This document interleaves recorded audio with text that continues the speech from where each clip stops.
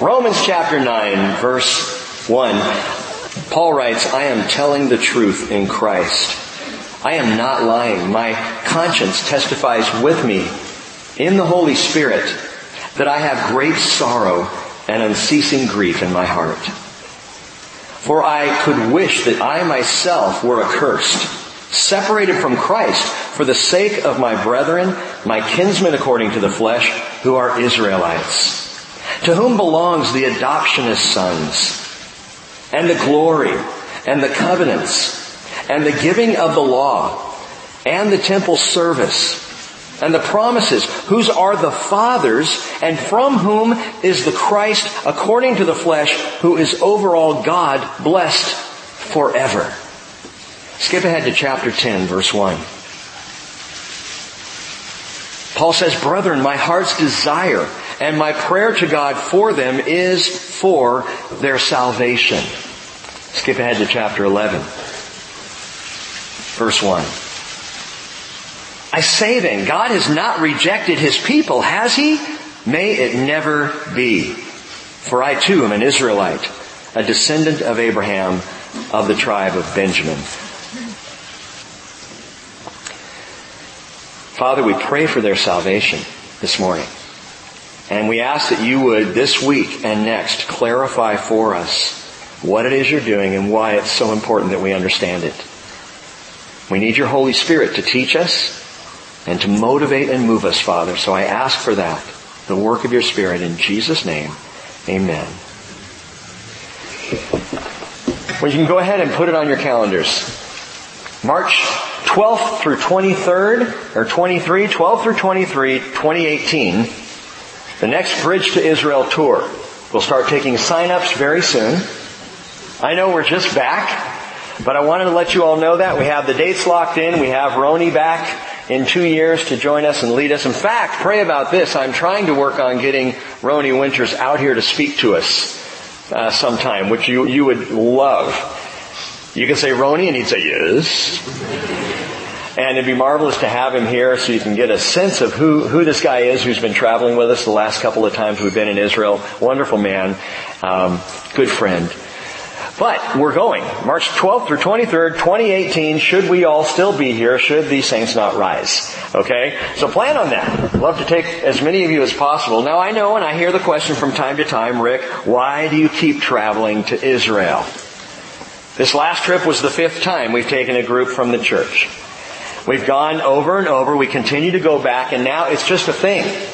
Every 2 years, it is a thing. This is what we do. This is part of the fabric of what we're doing as a fellowship. Why is it so important? Well, let me give you 3 quick reasons before we get on into our study. Number 1, we go for the Word.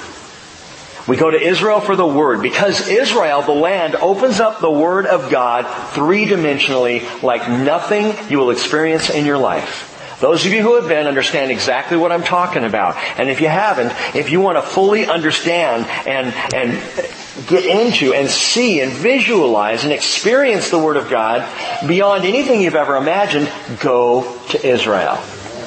I'm telling you 2 years in advance, so you can put a little jar on your counter and just start putting your change in it. Save up, pray, ask the Lord to provide in a way that perhaps you can't imagine for you to join us in the land. We go for the Word. Israel is sometimes called the 5th gospel.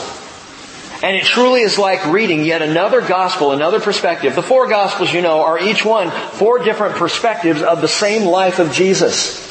From 4 different men who witnessed, who watched, and who talked to witnesses of the life of Christ. And so we get these 4 angles that are marvelous. The land of Israel is angle number 5. You need to do it, if you possibly can. So we go for the Word. But we also go for the witness. And that is that I believe God wants His people to come to the land. Think about it. You buy a house or you move into a new place and you decorate it and you put all your things there. What do you want to do? Have people over. Hey, come celebrate our home with us. Come enjoy a meal here. We want to share a little bit of ourselves with you. Come see where we are, where we live, what we're doing. We go as a witness. I believe God feels that way about the land.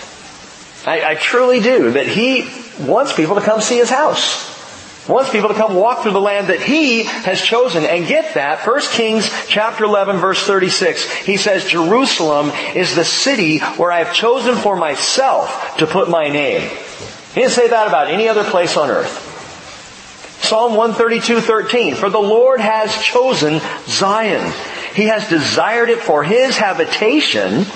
This is my resting place forever. Here I will dwell, for I have desired it, says the Lord.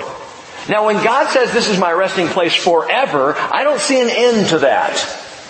I don't see a conclusion there. Forever in the Hebrew means forever. Right, good.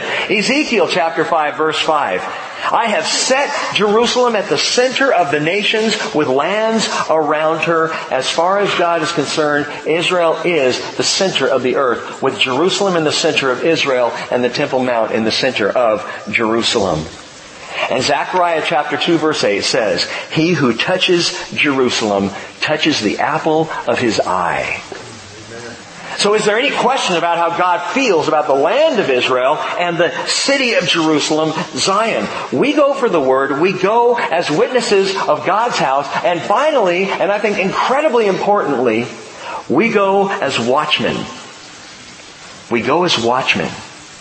Jeremiah 31 verse 6 says, there will be a day when watchmen on the walls or on the hills of Ephraim call out, arise, let us go up to Zion, to the Lord our God. For thus says the Lord, sing aloud with gladness for Jacob.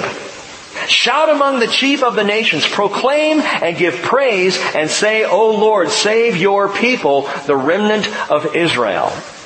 And what's interesting is the way that's written, the prophet seems to be speaking to people who perhaps, watchmen who maybe are not Jewish. Because of the way he says, sing aloud with gladness for Jacob. Bridge Fellowship, sing for Jacob.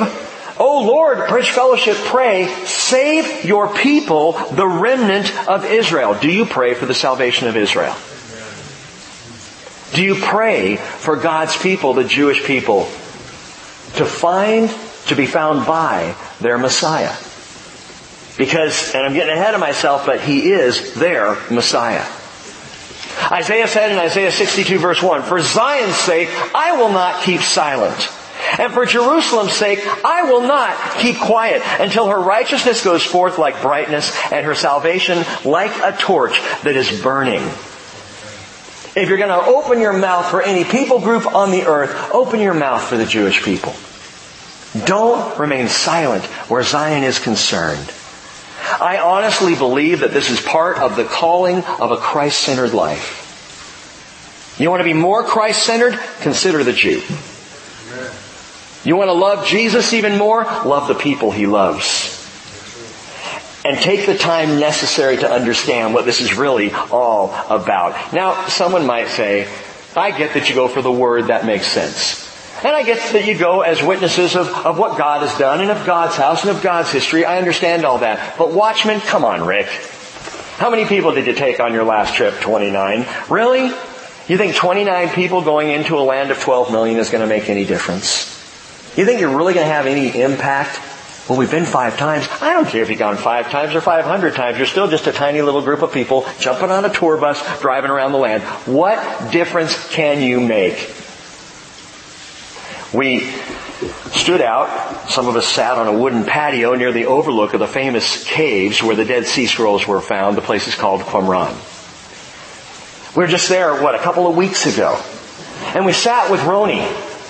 And Roni began to speak to us and share with us archaeological explanations of the sect that had lived there, long believed to be the Essenes. Probably not. As a matter of fact, there's far more evidence that the people living there were, in fact, Sadducees. That perhaps there was a connection between them and John the Baptist himself. But regardless of that, as we stood out there listening to Roni share and talk, and it was a warm end to the day. We had been down in the Dead Sea region of Israel for the whole day. And it was warm outside, and thankfully there was a little shade, and we were tired, and we're drinking our bottled water, and Roni's explaining on, and then all of a sudden, he opened up to the group in a way I hadn't heard him open up to a group. In the last decade, and he began to share this, he said he has seen a centuries-old gulf of mistrust, suspicion, and even hostility between Jews and Christians begin to close. As a tour guide himself, he's watched these groups coming into the land. He's been leading for 30 years. And he said it's unmistakable in the last 10 years. As an Israeli and a Jew himself, he is seeing Christians coming into the land because they really care about the people of Israel. Watchmen. Watchmen on the hills of Ephraim. Watchmen praying for the people of Israel. Watchmen who go to the land, and yes, it makes a difference. And we run into more and more people when we're there. More and more Jews who are so thankful that we're coming and recognize as Christians, as followers of Yeshua, that we love them, that we care about them, that we're not there on a crusade against them. And what a lot of Christians don't understand is the history between Christians and Jews has not been good. Oh, not all Christians, but tragically, many in the church across the ages had very little good to say about Israel. And I think missed our part in bringing the word of salvation back to the people of God. I've been thinking about this, we've been talking about this for a dozen years. You all know that. It becomes more and more confirmed in my heart and in my mind. So this morning what I want to do is I want to talk about salvation. Jim's communion meditation is of the Spirit of God. You need to understand that because everything he shared about seeking the lost and searching for the lost finds its roots right here. Because as is our attitude toward Israel, so should be our attitude toward anyone who is lost. Toward anyone who is not right now in the arms of our loving Savior. I want you to think through this with me. I want to talk about having the right heart. I'm dividing this teaching into at least 2 messages, at least this Sunday and next Sunday. And if you really want the full picture, I invite you to come this Wednesday night and the following. Because across these 4 meetings together, we're going to cover Romans 9, 10, and 11 in depth. We're going to seek to fully understand what Paul is saying here about Israel and God's plan for His people. But this morning, let's just think about having the right heart. Because it matters. It makes a difference. I have found that churches that are passionately in love with Jesus, churches that are filled with the Spirit, churches that are biblically sound, are churches that love Israel. Why is that? Isn't that interesting? I've also found that those who are dead, dry, and unconcerned tend to not have a whole lot of good things to say about Israel. So there is something here. Let's talk about having the right heart. And it begins, as Jim shared, it begins with broken hearts. Broken hearts. Look back at verse 38 of chapter 8. Paul has just finished this glorious section of salvation, and he ends it by saying, I am convinced that neither death, nor life, nor angels, nor principalities, nor things present, nor things to come, nor powers, nor height, nor depth, nor any other created thing will be able to separate us from the love of God, which is in Christ Jesus our Lord. And if you skip to chapter 12, verse 1, listen to the flow. Therefore I urge you, brethren, by the mercies of God, to present your bodies a living and holy sacrifice, acceptable to God, which is your spiritual form of worship. It flows beautifully. You almost don't need 9, 10, and 11. Just go right on to chapter 12. And many churches do. And many Christians do, because chapter 9, chapter 10, and chapter 11, it's too confusing. It's too bizarre. It doesn't make sense. Understand this. With the promise of no separation hanging in the air, the Apostle Paul suddenly hangs his head. And he says in chapter 9, verse 1, I'm telling the truth in Christ. I'm not lying. My conscience testifies with me in the Holy Spirit that I have great sorrow and unceasing grief in my heart. What a left turn. We've just been singing the glories of no separation, and suddenly Paul's heart is broken. And he starts to talk about a people of separation. It's a shocking turn here. It should cause us to go, whoa, Paul. What, your heart broken all of a sudden? And I think Paul would say, don't believe me? Just ask the Spirit. He says, the Spirit is my witness This is as strong a swearing as you possibly can have as a follower. I'm telling you, I swear by the Spirit of God that what's going on in my heart right now is not just the joy of our non-separation, it is the sorrow of the separation of my people, Paul says. And we need to understand that. We need to be a people who, though we have the joy of our salvation, live with some degree of broken hearts. A brokenheartedness. Because while we are joyful, we must never forget the sorrow of separation. And it's too easy to do. Hold on Israel for a moment. Think about this, that there are not only Jews, but there are Gentiles. There are friends, there are family, there are people you know, there are people close to you who right now are lost. I don't like thinking about that, Rick. I know, but we have to.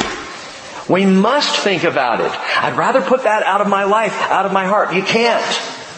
Not if you're going to be conformed to the image of Christ. You see, Paul just said back in chapter 8 that we are heirs of God and fellow heirs with Christ, verse 17, if indeed we suffer with Him, so that we may be glorified with Him. And so as Christ suffers for the lostness of this world, so do we.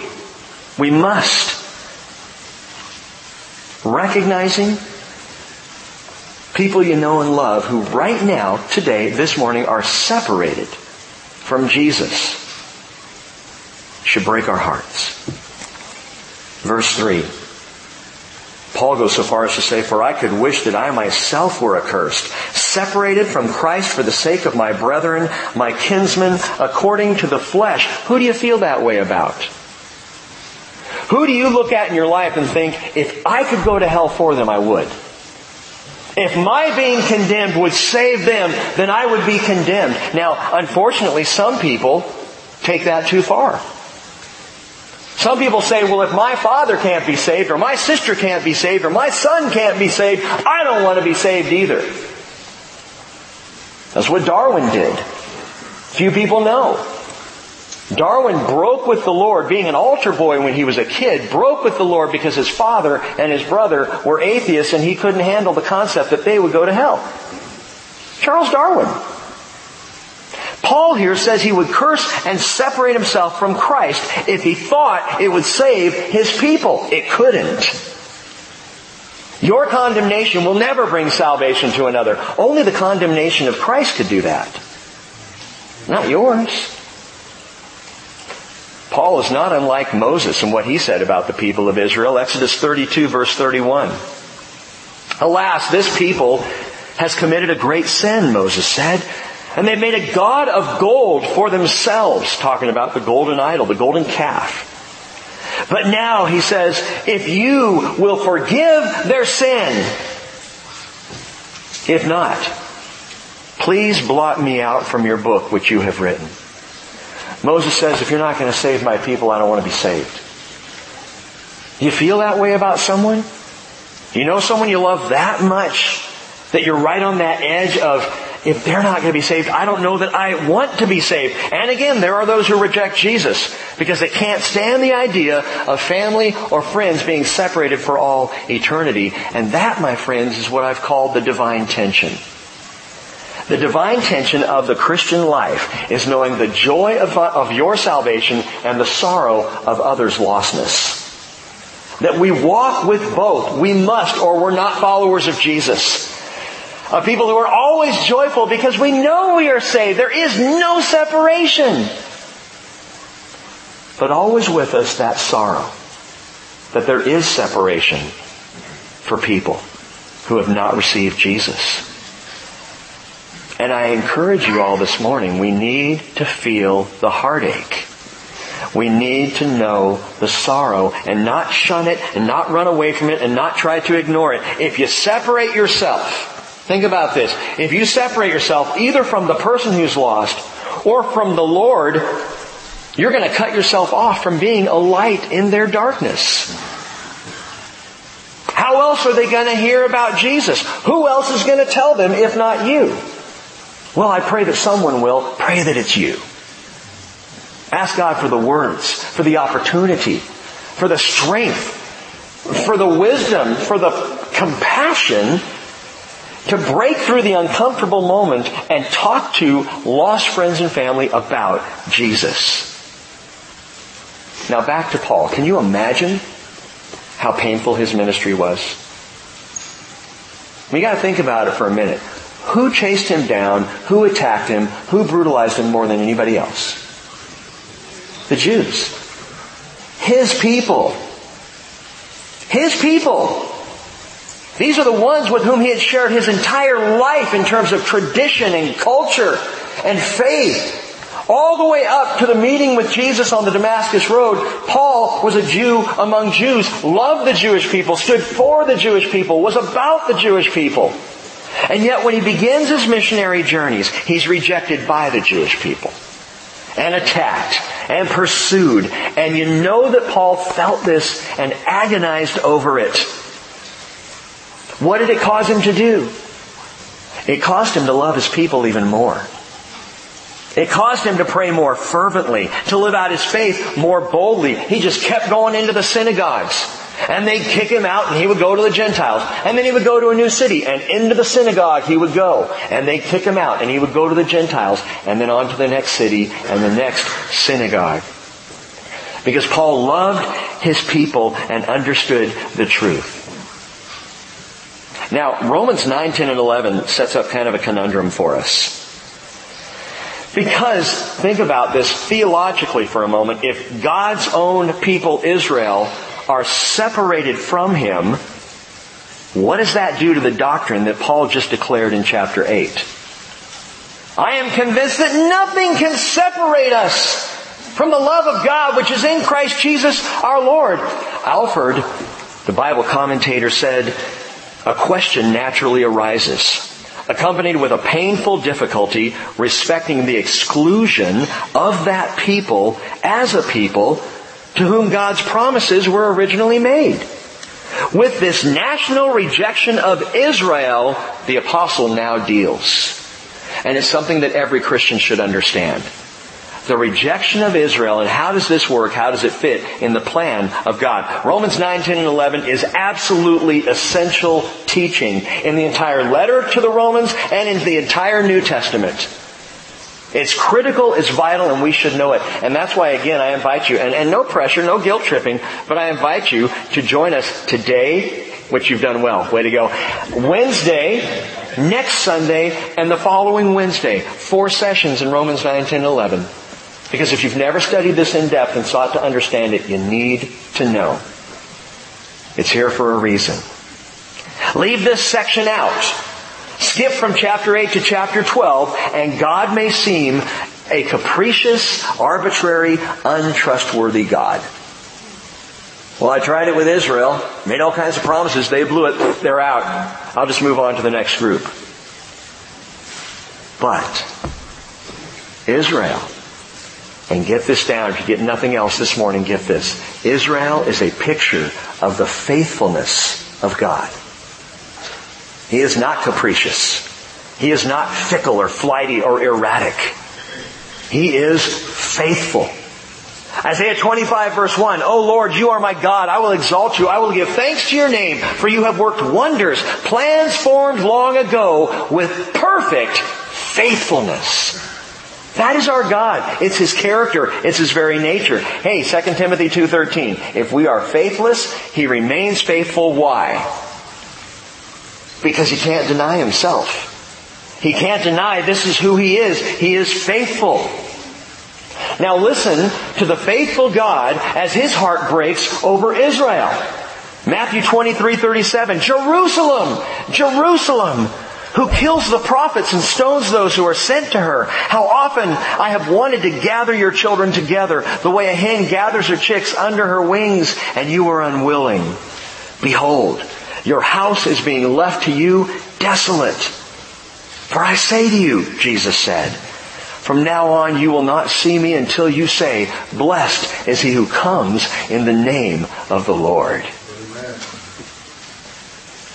Because Israel rejected their own Messiah, Yeshua says, you're not going to see me again until I return. But note this, when He returns, guess what Israel's going to be saying? Blessed is he who comes in the name of the Lord. We'll talk about that as we go. But Romans 9 through 11 is all about the faithfulness of God. And as his heart was and is, I believe, broken for Israel, so may ours be. Now, God is faithful. But what does Israel really have to do with me personally? And that's where Paul begins. He starts to unravel here some amazing gifts. And this is where we need not only broken hearts, but secondly, we need Berean hearts. We need Berean hearts. Acts 17:11, the brethren immediately sent Paul and Silas away by night to Berea. And when they arrived, they went into the synagogue of the Jews. Now these were more noble-minded than those in Thessalonica, for they received the word with great eagerness, listen, examining the Scriptures daily to see whether these things were so. Paul comes preaching the truth of Messiah. And the Jews in the synagogue of Berea were like, okay, we hear what you're saying. We gotta compare this with Scripture. We gotta see how what you're teaching aligns with the Word of God. These noble-minded Bereans. I wish more Christians were like that, to be honest. I believe you in this fellowship are, and I don't say that to tout this fellowship, but I know that the vast majority of you are here because you search the Scriptures. Because you want to know what the Word of God teaches rather than some idiot. Berean hearts. So let's examine this biblically and critically, setting aside all the other gifts of Israel, and they are plenty. And we could go down the list, cultural gifts that we receive from Israel. I was talking with my sons last night about some of the greatest movies ever made by one Steven Spielberg, a Jew. And people go, oh, the Jews are all over the entertainment industry. Is that a problem? Has it hurt our entertainment to have Jews involved? Not in the least. I love Sammy Davis Jr. How about artistically? Some of the most amazing artistic work has come out of Israel. Educationally, what they have understood and uncovered and taught the world. Agriculturally, the entire world is learning from tiny Israel. Did I tell you last week what they did?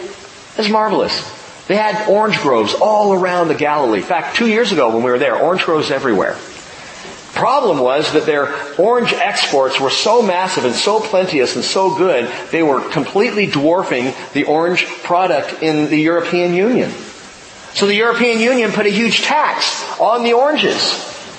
So Israel said, okay, well that's not going to work for us because not only are they agriculturally minded, they're also quite financially minded. You know what they did? You on the tour remember this, Ronnie was telling us. They chopped down all of the orange trees in the Galilee. Cut them in half. And then they took little mango saplings and they grafted them into these trees. And created an entirely new orangish mango. And now around the Galilee, 2 years later, there are mango trees as far as the eye can see. Remarkable. They just grafted them in. And now you got mangoes. You don't want our oranges? We'll make mangoes. This is what Israel does. It's how they think. Financially, medically, technologically, you don't pick up a device today that Israel hasn't had an influence on in one way or another. It's incredible. But those aren't the gifts that Paul talks about here. Listen to the spiritual blessings, verse 4. He says, my heart breaks. I wish that I was cut off from my brethren who are Israelites, to whom belongs the adoption as sons. Wait a minute. The adoption of sons, that's the huiothesia that we've talked about several times in recent months. The huiothesia, our adoption. 5 times it's mentioned in the Scriptures. 4 times it's talking about those who are born again, who are children of God now, who are awaiting our adoption as sons. Our inheritance, our redemption, when Christ calls us home, when we return with Him, and the world that's groaning right now will see the revelation of the sons of God, the huiothesia. But here, Paul says, wait a minute though, understand, it was first theirs. The adoption as sons first belonged to Israel. Yes, it's the promise in Christ ready to be revealed of the finalization of our adoption, our redemption. and I believe in that and rejoice in it, hey, I am born again. I am a child of God, no longer a slave to fear. But when Jesus returns and us with Him, we will be seen as His sons with all the rights and privileges thereof. And by the way, someone might say, well, that's just pure sexism. Sons. You know what? It's the opposite of sexism. It is actually positional sonship, which is perfect equality. Because in Christ, ladies, you can be what you could not be outside of Christ. An heir. Now again, putting on your thinking kippah, your little Jewish thinking cap, a son in Jewish thought was, the firstborn son was the heir of all things. And it was his responsibility to take care of the family, which included all the daughters. They were looked after. They were cared for. They were not cut out. But the son, he had the responsibility. He was the heir. And now in Christ Jesus, ladies, you are sons. You will be. Right now you're children. So you don't have to wear the son thing just yet. But you're going to return with Him and be revealed as sons. Because there is neither Jew nor Greek, slave nor free man, male nor female. You are all one in Christ Jesus. The huiothesia. But that adoption was first offered to Israel. And listen, it was never revoked. He never took it away. God never said, well, I was going to adopt you, but I'm done. No longer is that adoption available. No, in fact, Romans 11:26 tells us the gifts and the calling of God are what? Irrevocable. When God calls, it doesn't get revoked. He doesn't turn back on His word. Remember, God is faithful. And so it's irrevocable. Well, how do you know? I know this because adoption is never because of the adoptee. When we adopted our children, and they are wonderful. I absolutely adore Anna Marie, Naomi, and David. You need to know that. I think that's obvious. I adore them as much as my 3 biological kids. And they tick me off as much as my 3 biological, because they're all my children. And that's not a soap opera. They really are all my kids. But we didn't decide on them because they fit certain criteria. Because they did certain things that caught our attention all the way over there in Ghana. Hey, have you heard about this Anna Marie girl? Man, we got to get her home. Because she's amazing. In fact, Kathy Pittis went over to Ghana. They were in the process of adopting, and she met Anna Marie and Naomi before we did, before David was even born. And she came back and she said, Anna Marie, she said, Naomi's just a joy. She's just happy and, runs around all over the place sticking her tongue out at people. That's just Naomi. Nothing's changed. Anna Marie, however, is prayerful. She's quiet. She's thoughtful. And she's truly a prayerful young woman. No, she's not. No, she's loud and boisterous and obnoxious, and I love her. But she's not. You know why she was prayerful the week that Kathy was there? Her arm was out of joint. She was in pain all week long, so she was quiet. It's not because she was prayerful. What I'm saying is this. We didn't adopt them because of certain characteristics that they met. We adopted them because God said, I have 3 more children for you, go get them. Adoption is not about the adoptee. I mean, we did choose them, we wanted them, we loved them, but it wasn't because of something they did. They didn't earn the adoption. Neither do we. Neither does Israel. Deuteronomy chapter 7. Just listen to this. I'll read it to you. Deuteronomy 7, verse 6. For you are a holy people to the Lord your God. Now, this was after the golden calf incident. You are a holy people?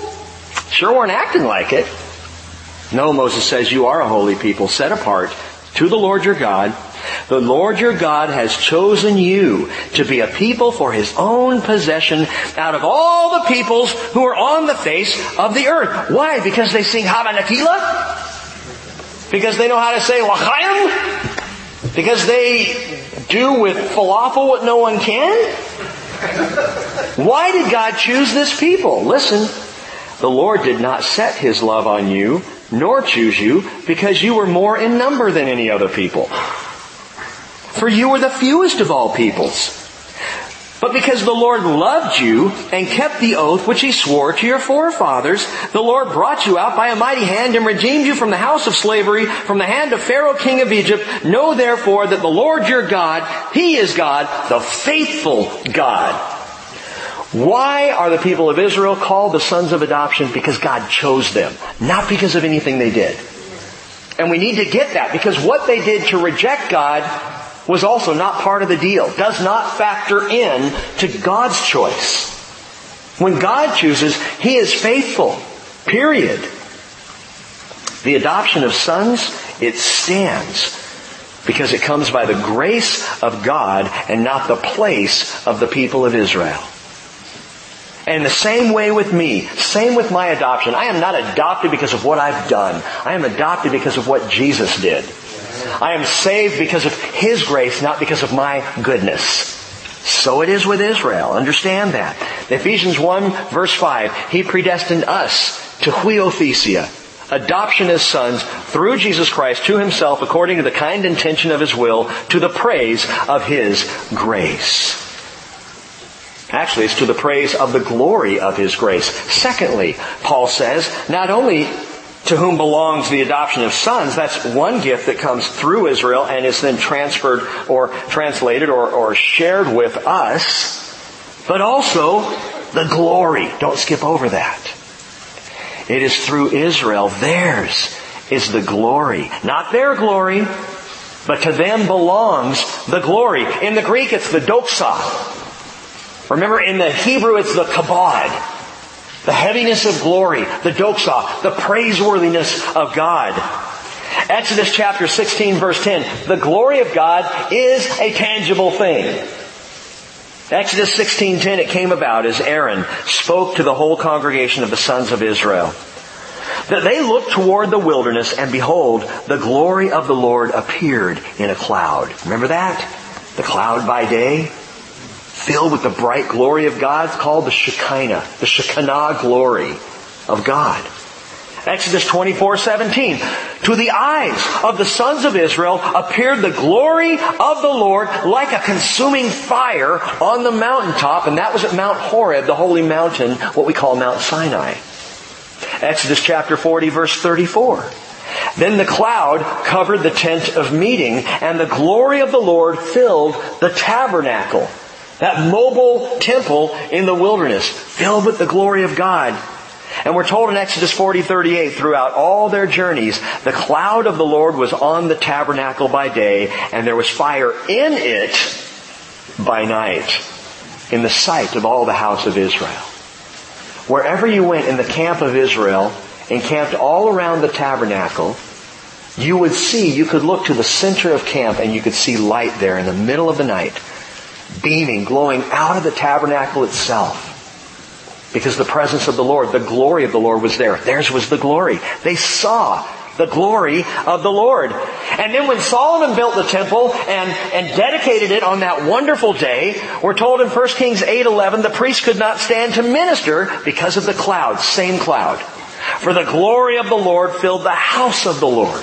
So intense, so thick, so heavy was God's presence, the priests skedaddled. They couldn't even stay in there and do the job. And so theirs was the glory until 586 BC. When Nebuchadnezzar came in and Babylon destroyed Jerusalem, razing it to the ground and burned down the temple, nothing was left.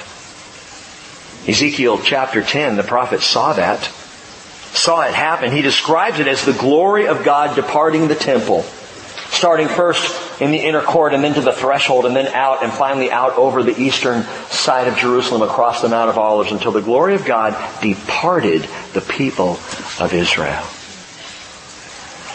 I can think of nothing more frightening than the idea that God would take His Spirit from me. Now, He promises not to. He promises, gang, when He gives us His Spirit resides, takes up residence, and He is here. And the only reason I don't feel Him is because I'm ignoring Him. But He's present.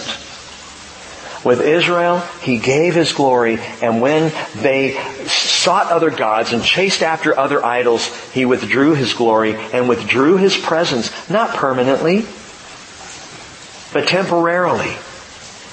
Because you see, Ezekiel not only saw the removal of God's glory, he saw its return. Ezekiel 43 verse 1.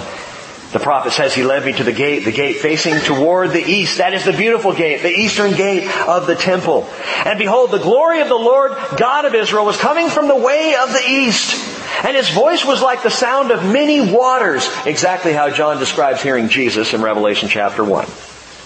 His voice like the sound of many waters, and the earth shone with His glory. You see, theirs was the Shekinah glory of God. They saw it, and it will return in the person of Jesus Christ. Theirs was the glory. Theirs was the adoption of sons. Theirs was, and I'm going to take the rest of these all together, the covenants, the giving of the law, the service, and the promises. The covenants. Understand, all of these things are connected to the covenants. The covenants of God. There were 5 specifically given to Israel. If you don't know this, note this, be aware of this. Number 1 was the Abrahamic covenant. Genesis chapter 12, verse 2, I will make you a great nation. I will bless you and make your name great, and so you shall be a blessing. I will bless those who bless you, Abraham, and the one who curses you, I will curse. And in you all the families of the earth will be blessed. And we later discover that Abrahamic covenant is extended through his son Isaac, not Ishmael. In fact, in Genesis 22, God doesn't even recognize Ishmael. Doesn't recognize Ishmael. He says to Abraham, take your son, your only son Isaac, and go to the mountain of which I'm going to show you. Ishmael was not God's plan. It was man's plan. So Abraham, through Isaac, through Jacob, and through this line would come blessing to all the nations, all the families of the earth. That's the Abrahamic covenant. Second covenant, the land covenant. Genesis 13, Genesis 15, read these on your own time. He speaks of the land covenant and the offering of land all the way from the Nile River to the Euphrates, 300,000 square miles of land that is detailed in those passages. And God said to Abraham, this land is your land. And I've told you before, at the height of their glory under Solomon, Israel maintained 30,000 square miles. Not 300. 10% of all God promised. Isn't that just like us? He has promised us every spiritual blessing in the heavenly places, and yet I take 10%. That's good enough. That's fine. Any more than that might get a little weird. Any more than that might require me to step out in faith more than I really want to. So I'll take 10%, thank you very much. And God goes, all right. There's a whole lot of land here for you. It's a lot of promises if you'll take them. If you'll receive them. The land covenant. The Abrahamic covenant. And then, number 3, the Mosaic covenant. Deuteronomy 4 and 5, Deuteronomy 28 and 30, all the way through the book of Exodus, you read of the laws given, 613 laws that were given to Israel. In the Mosaic covenant given from God through Moses to the people of Israel. And then, number 4, along comes the Davidic covenant. A 4th distinct covenant. 2 Samuel chapter 7, where God says to David, you're not going to build me a house, but I'm going to build you one. And of your seed, I'm going to put on the throne in Jerusalem for all eternity. And he's talking about his son Jesus, not Solomon. That Jesus, through the line of David, would come. Messiah would come. The Davidic covenant. The promise of a future kingdom. And as a matter of fact, the promise of a kingdom that Israel has yet to experience. A future one. Grand and glorious beyond measure. The Davidic covenant. Finally, number 5. God offered Israel the new covenant. Jeremiah 31. Just as the adoption as sons was first offered to Israel, so was the new covenant. But you Bible students know we tap into that one. Turn over to Hebrews chapter 8. Hebrews chapter 8.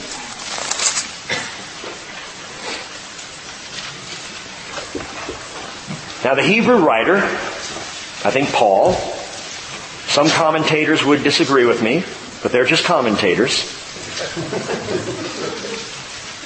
They tend to be kind of half-baked anyway. Sorry. Hebrews chapter 8, verse 7, Paul, again, I think it was Paul, I'm pretty sure it was Paul, we'll talk about that if and when we get to Hebrews, but he quotes from Jeremiah 31, the new covenant. Listen to what he says. For if that first covenant had been faultless, there would have been no occasion sought for a second. That first covenant, wait a minute. Prior to the new covenant, there were 4, not just one. But here he's referring to just one that had a flaw. You know what I'm talking about? I'm talking about the law of Moses. The Mosaic covenant had a flaw. What was the flaw? It had to be kept by Israel. So if that first covenant, the Mosaic covenant, had been faultless, there would have been no occasion sought for a second. For finding fault with them, he says, Behold, days are coming, says the Lord, when I will effect a new covenant. Note this, with the house of Israel and with the house of Judah. So it's very clear who the covenant begins with, right? Not like the covenant which I made with their fathers on the day I took them by the hand to lead them out of the land of Egypt. So now we know what covenant he was talking about. Proof, it was the Mosaic covenant that was not faultless. For they did not continue in my covenant, and I did not care for them, says the Lord. I like the language. I just didn't care for them. You know someone you just don't care for? Anyway, he says, for this is the covenant, verse 10, that I will make with the house of Israel. After those days, says the Lord, I will put my laws into their minds, and I will write them on their hearts, and I will be their God, and they shall be my people. And they shall not teach everyone his fellow citizen and everyone his brother, saying, Know the Lord, for all will know me, from the least to the greatest of them, and I will be merciful to their iniquities, and I will remember their sins no more. Verse 13, when he said, a new covenant, he has made the first obsolete. But whatever is becoming obsolete and growing old is ready to disappear. And there are Christians the world over, and I was raised in this mentality that say because of that, the Old Testament is obsolete. Wrong. The only thing that was made obsolete by the offering of the new covenant in Messiah is the Mosaic covenant. 1 of 5. What are you saying, Rick? I'm saying only one is replaced. All of the others are not. Only one was conditional. The other 4 are unconditional, which means they are still in play.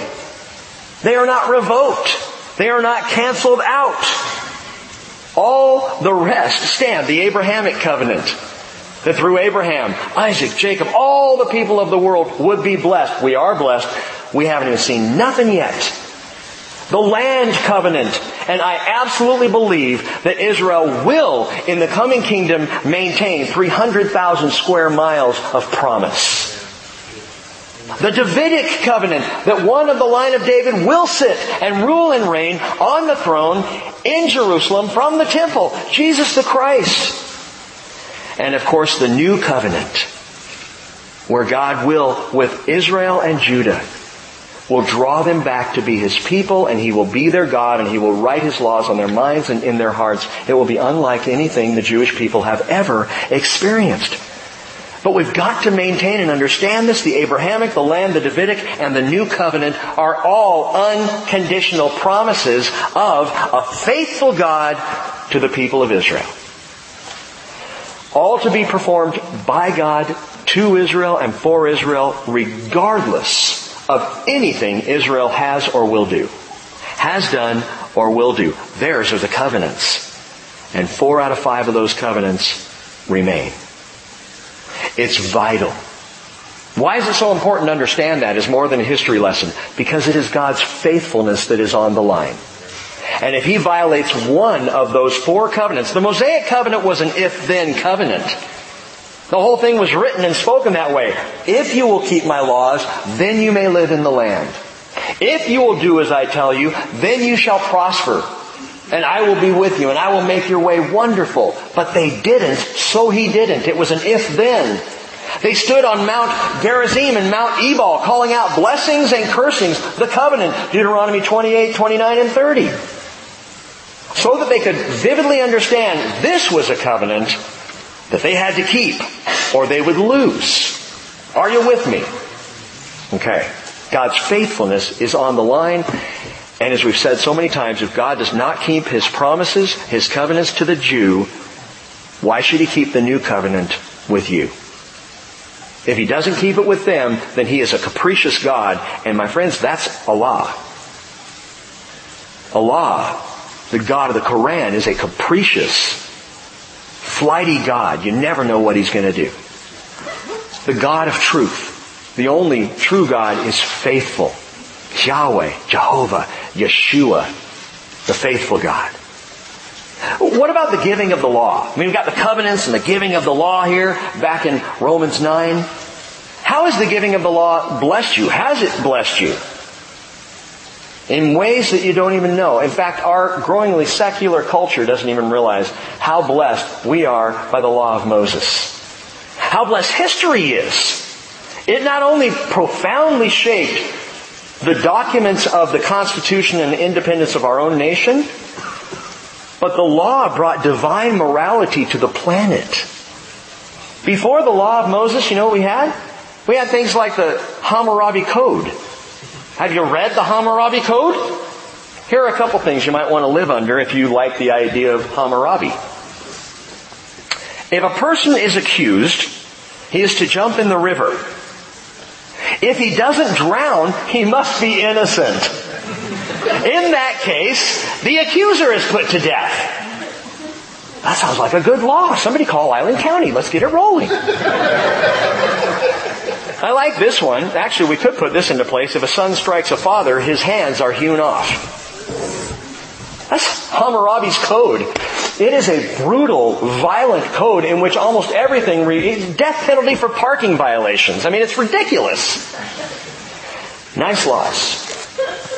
But along comes the law of Moses and sets boundaries of compassion and freedom into all walks of life like no other law had ever done. The law of Moses, though it's a conditional covenant between God and His people, has blessed the planet.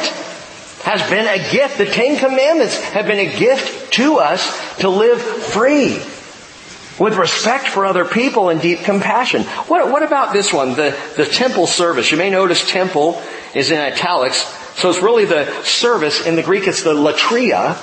And the latria, what it implies is the service of worship. And that's why they add the temple service, because the service being talked about is the service and the sacrifices of the temple. How are those a blessing?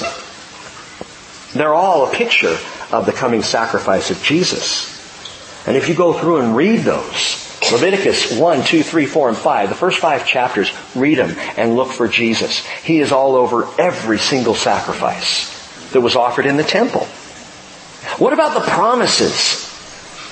It says theirs was also the promises. Well, nearly a third of all Scripture are the promises of God. Prophecy. Promises, prophetic promises, and most of that third of all Scripture are messianic, Christ promises guaranteeing His first coming and His second coming. And I'll just remind you of this. If all of the promises of His first coming were fulfilled literally in Jesus, and they were, how literal will be the promises of His second coming? Why would we think His second coming would be any less literal than His first? And that's important when we consider the prophecies of God, the promises. And then verse 5 continues, whose are the fathers? Another gift of Israel. Theirs are the fathers, Abraham, Isaac, Jacob, Moses, David. And get this, He is still the God of their fathers. What do you mean? I mean, the fathers are still alive. The fathers have not ceased to exist. Jesus said in Matthew 22:31 regarding the resurrection of the dead, have you not read what was spoken to you by God? I am the God of Abraham and the God of Isaac and the God of Jacob. I am the God, not I was. And Jesus says, He's not the God of the dead. He is the God of the living. Do you get the implication here? When Paul says, to Israel belongs the fathers, Jesus is talking about, Paul is referencing resurrection. Not the fathers past, but the fathers present. Having awaited their redemption, they received it at the cross. The fathers were then released from Sheol and are now in the presence of the Lord, and these belong to Israel. But here's the greatest gift of all. And from whom is the Christ, according to the flesh. Why have a heart for Israel? If we would be grateful to the people for nothing else, we cannot ignore this. This people, through whom came our very salvation. If not for the people of Israel, no Messiah. Because God chose through that line to come into this world. Jesus was at Jacob's well there in Samaria, at that small town, and he came up outside of the town, and there was a woman at the well. You remember the story. The apostles went in to get some burgers, and Jesus stayed out at the well. They would not have been cheeseburgers, understand that, but they went to get burgers. Jesus is out there, and he starts talking with the woman, and the conversation that ensues is remarkable, John chapter 4. But then he says this. He says, you worship what you do not know. We worship what we know. For salvation is from the Jews. You worship what you do not know. You Samaritans, he says to her. We worship what we do know, for salvation is from the Jews. We are the Jews. Jesus is a Jew. Now you know that. Revelation 5, verse 5, Jesus is called the Lion of the tribe of Judah. Where does the name Judah, what is derived from the name Judah? Jew. That's where the word Jew in our language today, it comes from Judah, from the southern tribe of Judah, from the people of Judah who came back from Babylonian captivity. And yes, it included all of the people of Israel, but that's why they're called Jews today. And Jesus is the Lion of Judah. And I'm not even going to say this as an opinion. I believe it's absolutely true. Not that my opinions aren't true, but you know what I'm saying. Anti-Semitism today, or indeed any rejection of the Jewish people, is a rejection of Jesus, who is a Jew. Should we reject Israel? We reject our own Lord. And I say that carefully because there are churches who are rejecting Israel right and left in our world today. The boycott, divest, and sanction movement is underwritten by scores of denominations who would say to Israel, you're an apartheid state, you don't deserve to be in the land, you don't belong in the land, and so we're going to stop investing, and we're going to sanction any products that come out of Israel, and we're going to boycott Israel at every turn. And it's satanic. And it has hurt Israel. Why do we keep going to the land? Because there are Christians who are misrepresenting God to Israel, and I will not be one of them. And we need to bring a representation of truth to Israel, that God loves His people, that God still has a plan for His people. He has not rejected 4 out of the 5 covenants. He has not revoked their adoption as sons. That is yet to come. He has promised all of these things to the people of Israel. And I love Israel because I love Jesus, who is a Jew and who is King of the Jews, even as the cross announced. Christ according to the flesh, the Messiah of this world, who is of the line of the Jewish fathers. Jesus said this, Matthew 25:40, truly I say to you, to the extent that you did it to one of these brothers of mine, even the least of them, you did it to me. To who, Jesus? One of my brothers. Who are His brothers? Israel. Romans 11:18, speaking of Israel, Paul writes, do not be arrogant toward the branches. For if you are arrogant, it is not you who supports the root, but the root supports you. And the very reason, in my opinion, that arrogance exists at all in the church today is very simple. There are not enough broken hearts for the Jewish people, and there are not enough Berean hearts who have studied this out and recognize the truth of the Word of God. Broken hearts and Berean hearts. But note this, He is called the Christ according to the flesh, who is over all God, blessed forever. Amen. And it is a clear declaration of the deity of Jesus Christ. There are people who try to read it another way, and I'm sorry, you just can't do it. He is God, the Christ who came through Israel. He is God over all, blessed forever. Amen. Isaiah 45, verse 23. Quickly, I had a couple more things to tell you here.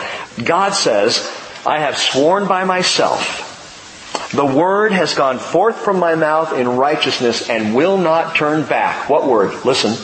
That to me, God speaking, every knee shall bow and every tongue will swear allegiance. Does that sound familiar? You see, that's what Paul quotes when he says in Philippians 2:10, at the name of Jesus, every knee will bow of those who are in heaven and on earth and under the earth, and that every tongue will confess, will swear allegiance, that Jesus Christ is Lord to the glory of God the Father. Paul draws on that saying of Isaiah, of that declaration, that prophecy of God speaking. And Paul says that is Jesus. And Paul says in Colossians 2:9, for in Him, in Jesus Christ, all the fullness of deity dwells in bodily form. So Jesus is the Christ according to the flesh. And Paul balances it out, who is over all God, blessed forever. Amen. Amen? Amen. Amen. And that alone causes me to deeply love Israel. I can tell you honestly, before we began the bridge, before this fellowship got rolling, I didn't know how I felt about Israel. I was uncertain. I was beginning to find an affection for the Jewish people, but I had no idea of the very things we're talking about today. Now, we're going to wade into this olive grove of Israel over the next couple of weeks, but I got to add something to broken and Berean hearts. And that is this. We are those with branching hearts. Branching hearts. We crammed into a little shop owned by two brothers, Dov and Moshe. This was the day after Roni had opened up to us and told us the value of our coming to Israel, to him personally and to Jews that he knew. So we come into this little shop. Shorashim is the name of the shop. And Moshe, one of the two brothers that owns it, he began to relate the very same thing to our group that Roni had just said the day before. Same thing. It was like they had rehearsed it. Maybe they did, I don't know. But he began to share about how he had seen that closing gap, that distance between Christians and Jews coming together. People of faith in the same God. It was wonderful. He was so welcoming. I bought a ring there. Primarily because once I put it on, I couldn't get it off, so I just bought it. Moshe's like, yeah, that's why we put the rings and stuff out and have people try them on. Have to buy them. Moshe was all about the dialogue. Talking about, if Jews and Christians would respectfully come together and share, they would discover how often we are two sides of the same coin. That our perspectives, we may see it differently, but truly when we come together, we realize how like-minded and how like-hearted we truly are. Now, I love the name of the shop, Shorashim. Because Shorashim is the plural form of the Hebrew word shoresh, which means roots. Roots. It's the roots shop. Shorashim. They get it from Jeremiah 17 verse 7. Blessed is the man who trusts in the Lord and whose trust is in the Lord. For he will be like a tree planted by the water that extends its shorashim, its roots, by a stream and will not fear when the heat comes, but its leaves will be green and it will not be anxious in a year of drought nor cease to yield fruit. And so their whole concept in this little shop is not just to sell things, but it's to dialogue. And when we go there, Moshe always wants to dialogue. I love it. This is the first time we actually crammed our whole group in there and stood around. He closed and locked the door and we're like, oh, we're in for it now. Get out your credit cards because we're not leaving. This Jewish guy's got us pegged. No. He closed the door and spent 20 minutes just talking to us about Israel. about His heart, about the Jewish people, about our relationship, and this whole idea of dialogue. And it was beautiful. Skip over to Romans 11, verse 13. Romans 11:13. I know we're a little over time this morning, but this is so important. We're going to get into this more in depth, but I just want to read this to you this morning. I am speaking to you who are Gentiles, Paul writes.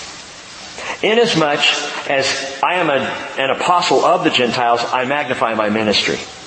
If somehow I might move to jealousy my fellow countrymen and save some of them. For if their rejection is the reconciliation of the world, what will their acceptance be but life from the dead?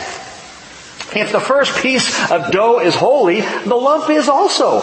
And if the root is holy, get this, if the root is holy, the branches are too.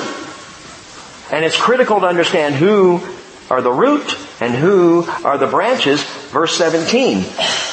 But if some of the branches were broken off, and you being a wild olive, you wild olives, were grafted in among them and became partaker with them of the rich root of the olive tree, do not be arrogant toward the branches.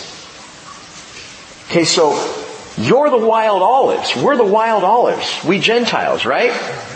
They are the branches that were cut off. Read on. Do not be arrogant toward the branches, that is, toward Israel. But if you are arrogant, remember, it is not you who supports the root, but the root who supports you. Wild branches, now well-fed, nurtured, and cultivated by a root system, out of which branched Israel, because it's a root system that is deeply rooted in the root, which is not Israel. It is Yeshua HaMashiach. Jesus is the root. Israel branches from Jesus. Branches were broken off in rebellion, in rejection. Wild olives of the Gentiles were grafted into now the branches to become part of this olive tree. Just like the mangoes grafted into the orange trees, so we're grafted into the olive tree. But the root system of that original tree, which is Israel, the root system is Jesus, out of whom Israel blossoms. Where do you get that? Revelation 22:16, where Jesus clarifies, I am the root and the descendant of David. I am the root of David, and I am the descendant of David. I came before David as the root. I come after David as the son of David, Messiah. The root. And the right heart, when considering Israel, is one that is broken. It is one that is Berean in our study of the Scriptures. And it is one that is branching out. We branch from the root. So we recognize that trunk. That original olive tree. We're branching out from Israel, gang. But our roots go deeper than Israel. Our roots go through Israel right into the Messiah Himself, Jesus Christ. You see how connected we are supposed to be? And what Paul will later say, and we'll get to this, not this morning, but the branches that were broken off, guess what? They're going to get grafted back in. So that the whole tree will grow together in one magnificent glorification of God's faithfulness. Broken-hearted people. Berean people. Branching people. If we would understand this, what it should cause in us is burning hearts. Burning-hearted people. Chapter 10, verse 1, my heart's desire and my prayer to God for them is for their salvation. Is it? Is it? Chapter 11, verse 1, I say God has not rejected His people, Israel. Has He? May it never be. A people with a burning heart. Can we be that? Are we that for Israel? Are we that for Jesus? Are we that for the lost? A people with burning hearts. See, they were on the road to Emmaus, those two men. It was a dark, sad Sunday afternoon. But it was the day of Jesus' resurrection, and they didn't have a clue until Jesus showed up and starts walking with them and talking with them. And then He reveals Himself to them over breaking of bread and wine over the Lord's Supper. And then He disappears. And they say to each other, Luke 24:32, were not our hearts burning within us while he was speaking to us on the road, while he was explaining the Scriptures to us?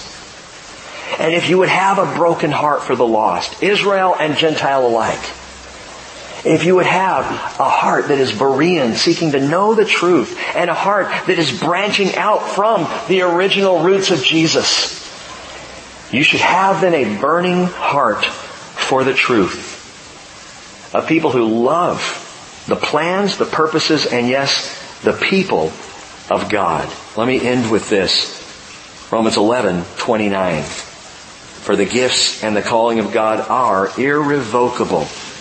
Just as you were once disobedient to God, but now have been shown mercy because of their disobedience, so these also, Israel, now have been disobedient, that because of the mercy shown to you, they also may now be shown mercy. And that is coming for Israel. God is faithful. He has a place for His people, a place where they will be finally found in His mercy. And as Paul writes in Romans 11:26, so all Israel will be saved. How does that work? Come back next week and we will talk about that.